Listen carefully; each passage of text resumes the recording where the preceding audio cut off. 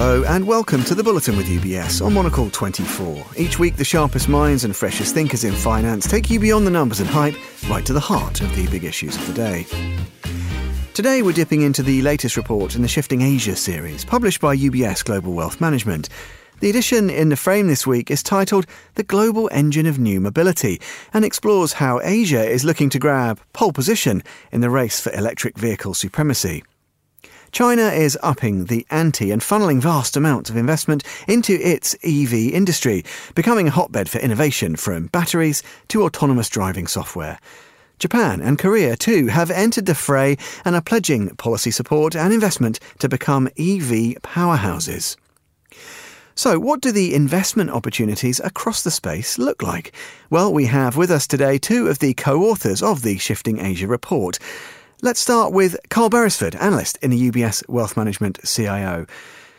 Carl, in terms of the Shifting Asia pieces, really fascinating piece, this one on, the global engine of new mobility is the subhead, but just remind us what the Shifting Asia pieces are. Remind us what they are. What do they do? What kind of insights do they help you and your colleagues provide? Okay, generally we look at, they are a little bit similar to our long-term investment theme series in that they have a longer-term kind of investment horizon. So I think the long-term investment theme series is, they look out to 30 years. For the Shifting Asia, our time frame's a bit shorter. We look at trends that we think investors should be focused on over a decade, over a 10 to 15-year outlook. So we typically focus on structural trends that are a very early phase of growth, and sort of we basically lay out how we think these investment trends are going to fan out over a period of a decade or so. So a lot of the themes are policy driven. It gives us a degree of confidence that that it will actually unfold over this time frame. So we have a certain degree of I would say good visibility over a short to medium term period. So we're focused on structural shifts in industry trends that investors should be paying attention to, because there are clearly opportunities to invest in an industry or just a sector trend that is at a very early stage of development. Carl Beresford. Let's hear next from Hartmut Issel in Singapore. Hartmut heads up the Asia team for equities in particular. Hartmut Issel, good to welcome you back to the programme. Just tell us a bit more about what the piece tells us about, the state of the EV industry then, kind of across Asia. Obviously, it's led by China. It's the world's largest automaker in any case. But we expect, continued growth right through to 2030. The pace of development, the scale of what we're seeing, it's pretty striking in terms of the data that's in this piece, isn't it? Certainly, and you already hit the right spot. It is really China for now that pulls it. Right? And later on in the decade, we're also going to start to see other markets with large populations, in particular India and also Indonesia. But it's a bit back-end loaded in that sense. But just interesting numbers that we have calculated in our view. So Asia combined probably gives us the highest average compound annual rates of growth in terms of volumes. So we are talking 36% here until the end of this decade. By that time, we expect to reach about 20 million units. What that means is we compare that with, for example, the US, where we anticipate about 17% growth rate over the same time frame, and then to arrive at just over 6 million.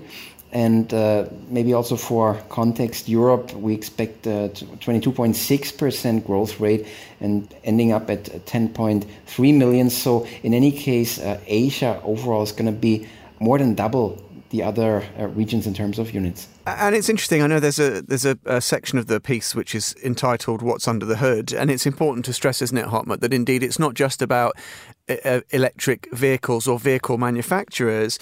Indeed, there's all of that underlying technology, extraordinary growth ahead as well in battery parts, certain raw materials. And again, we see Asia in the vanguard here. That is correct, especially when the pure electric components are concerned, and especially batteries. What you will find is that the 5 largest battery makers on the planet are actually Asian companies. And that means Asia has an edge.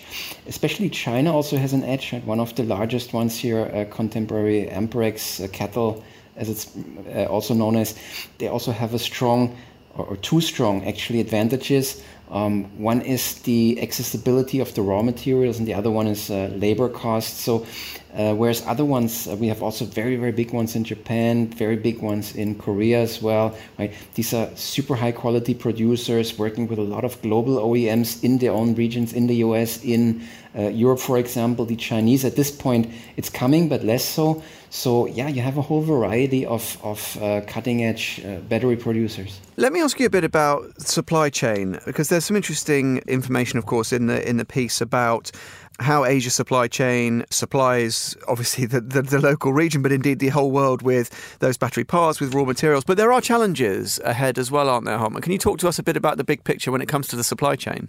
The biggest challenge actually for Asian companies in particular is probably the semiconductor side. Arguably, this is really, unlike batteries where really Asian companies have an edge, they're sort of almost the opposite end of the spectrum. So semiconductors, you have companies here and there, especially also in Japan, partially Taiwan, that are specialized in these. But yeah, sort of leading edge is probably more found in the US and Europe at this point. So that is certainly something where especially China, as we know, would like to catch up.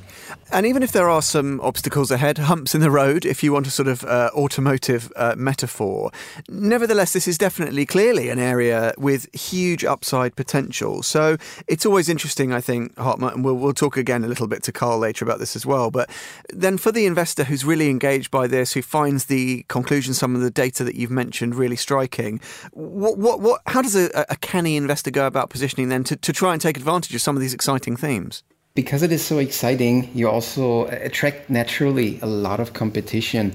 I mean, I wouldn't necessarily compare it with 100 years ago, but it is really, if we look at China, right, roughly the estimates that we have is about 400 car makers there alone, and just new ones, so that the ones that don't have any legacy, probably also around 40 or so. Yeah, arguably not all of them are going to make it in the end, right? But the ones that are making it, they'll strike it rich. And since it's very difficult to really pinpoint, who exactly, we recommend a mix, diversified a bit. I mean, because we see both on the global side, the global OEMs, as well as the Chinese legacy OEMs, right? I think this year made it very clear they are getting their act together, both camps, and therefore we would include them in the mix. And yes, probably a sprinkle of these, as we call them, NEVs, or new electric vehicle producers, the scrappy startups. The issue with them can sometimes be that the valuations at times go really, really high to an extent that it's difficult to justify. But if one keeps a keen eye on this, certainly as a complement to the portfolio can also be a component. And then last but not least, certainly the supply chain, right? We mentioned batteries. There's other ones like the high voltage cabling, the transforming of the currents. Also here we have across especially North Asia, very strong suppliers that in the chains. So probably a mix of those will be the winning formulas. It's virtually impossible to pinpoint just one company that can win it all. A final thought, perhaps, Hartmut, maybe on the hydrogen side of fuel cells. Is that something, I know, of an area of specialism for you, isn't it? As we know, technology for passenger cars, there's actually an increasing number of global companies that are sort of surrendering, and it's okay for, we just go for battery, nothing else. On the truck side, it's debated, but truck side looks more hopeful. But interestingly, and we have very strong, especially in Toyota and Hyundai Group, very strong technology champions also on this, and they have deep pockets, of course, to keep the R&D going. And we see them, some of the global OEMs actually teaming up with these big Asian technology powerhouses, because they don't have the pockets or the financial strength to invest in all of these different technologies. So these tie-ups are also quite interesting to watch in the industry, because that technology is still so far out in the future. I want to come back to you, Carl Beresford, now. We've heard from Hartmut already on this, but can you give us a sense, from your vantage point, of the scale of the opportunity here for Asia in the EV space? Clearly, when dealing with Asia and with China in particular, it's all about scale. So the China auto market is the world's it's actually larger than Japan and the US auto markets combined. So we're talking about the traditional auto market. So it already has, if we're talking about electrification as a global trend driven by, environmental concerns or the need to reduce emissions, as long as the government support these, the opportunity in China is obviously huge. Now, China also happens to be the world's, again, it's a scale issue, the largest CO2 emitter, and the government's actually come out and said we want to be carbon neutral by 2060. So I suppose the drive to electrify has already got serious government backing.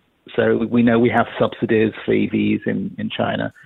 They're not as generous as the European ones, and they are being phased out because we're starting to approach, ICE parity in China quite fast. Within 2 or 3 years, we expect to be at parity.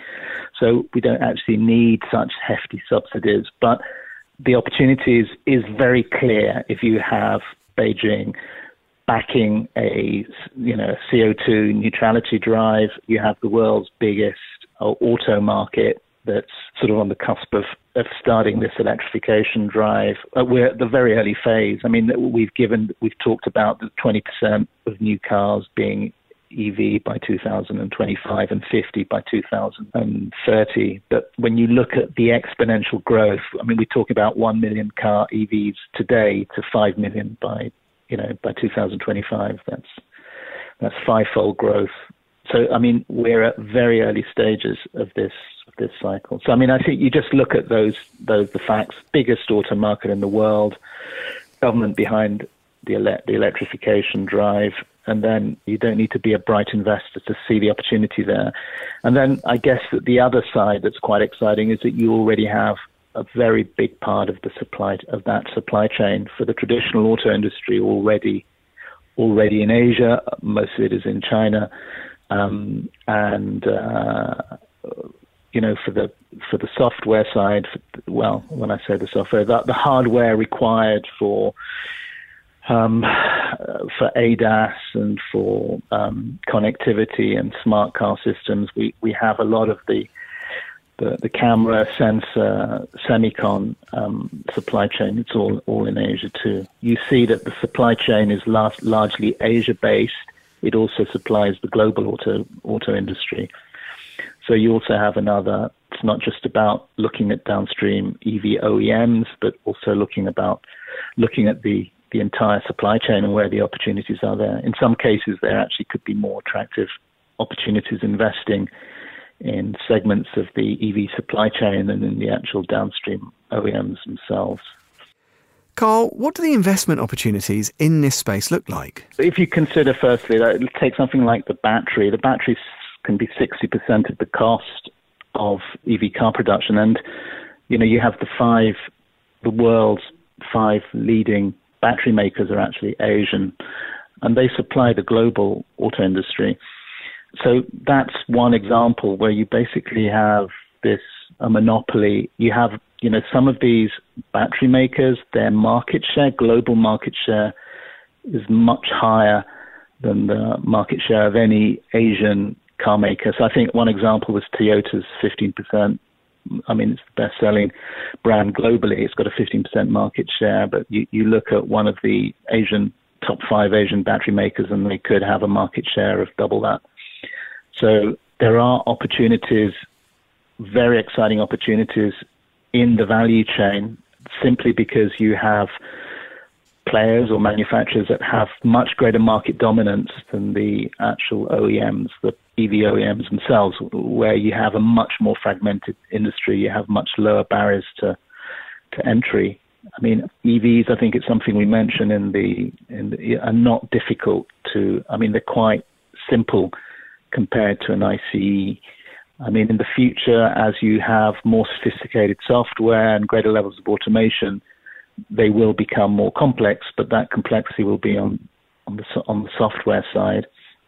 At the moment, it's one of the reasons why, it is a concern when you need to pick a winner, because there will be a lot of consolidation in the downstream market, particularly in Asia. We have a proliferation of startups in China. I mean, we've already seen some consolidation over the last 10 years, but we still have, I think, over 100 new startups, EV startups in China. So that is a concern, a very, very fierce industry competition, low barriers to entry. So it's one of the reasons that investors should definitely consider, going up the supply chain and looking at companies that are perhaps better positioned, bigger market share, greater bargaining power, and enjoying higher margins than EVs. I mean, as you probably know, most new EV startups in Asia are not yet profitable. They're probably 2 to 3 years away from profitability. So at the moment, they are burning cash, building brands, and building market share. Whereas you look at some of these supply chain giants, like companies like CATL or Samsung SDI, they've been in this industry for a long time, and they have well-established brands and large global market share. I did just want to ask you one very brief thing just finally, because there's a chapter which we haven't touched upon about autonomous driving and I guess that what that could do to be another huge disruptive force, and it's something that's interesting here. Just briefly, I know we don't want to sort of open a massive can of worms, but that's often cited as the sort of the next phase, if you like, in the evolution of some of the ideas we've spoken about. Just a word or two on that and what that opportunity or challenge looks like as you see it. Well, autonomous driving will be a game changer. Firstly, when you have a fully autonomous vehicle, does it matter if you're the owner or whether, it's part of a fleet and you're paying on a per mile usage basis? In Asia, there's a good reason not to be an owner because real estate's expensive. We have a lot of congestion, very expensive parking space. There's a shortage of parking space in most big cities. So there's a strong incentive to use an autonomous vehicle that's part of a fleet. And it's also environmentally very friendly because it reduces congestion. We all know that private car ownership, the car spends, I think, 4% of its useful life on the road and the other 96% of the time parked. So it's not very environmentally friendly. When we get to these shared usage models, that I think particularly for China, I think that could be something that could take off.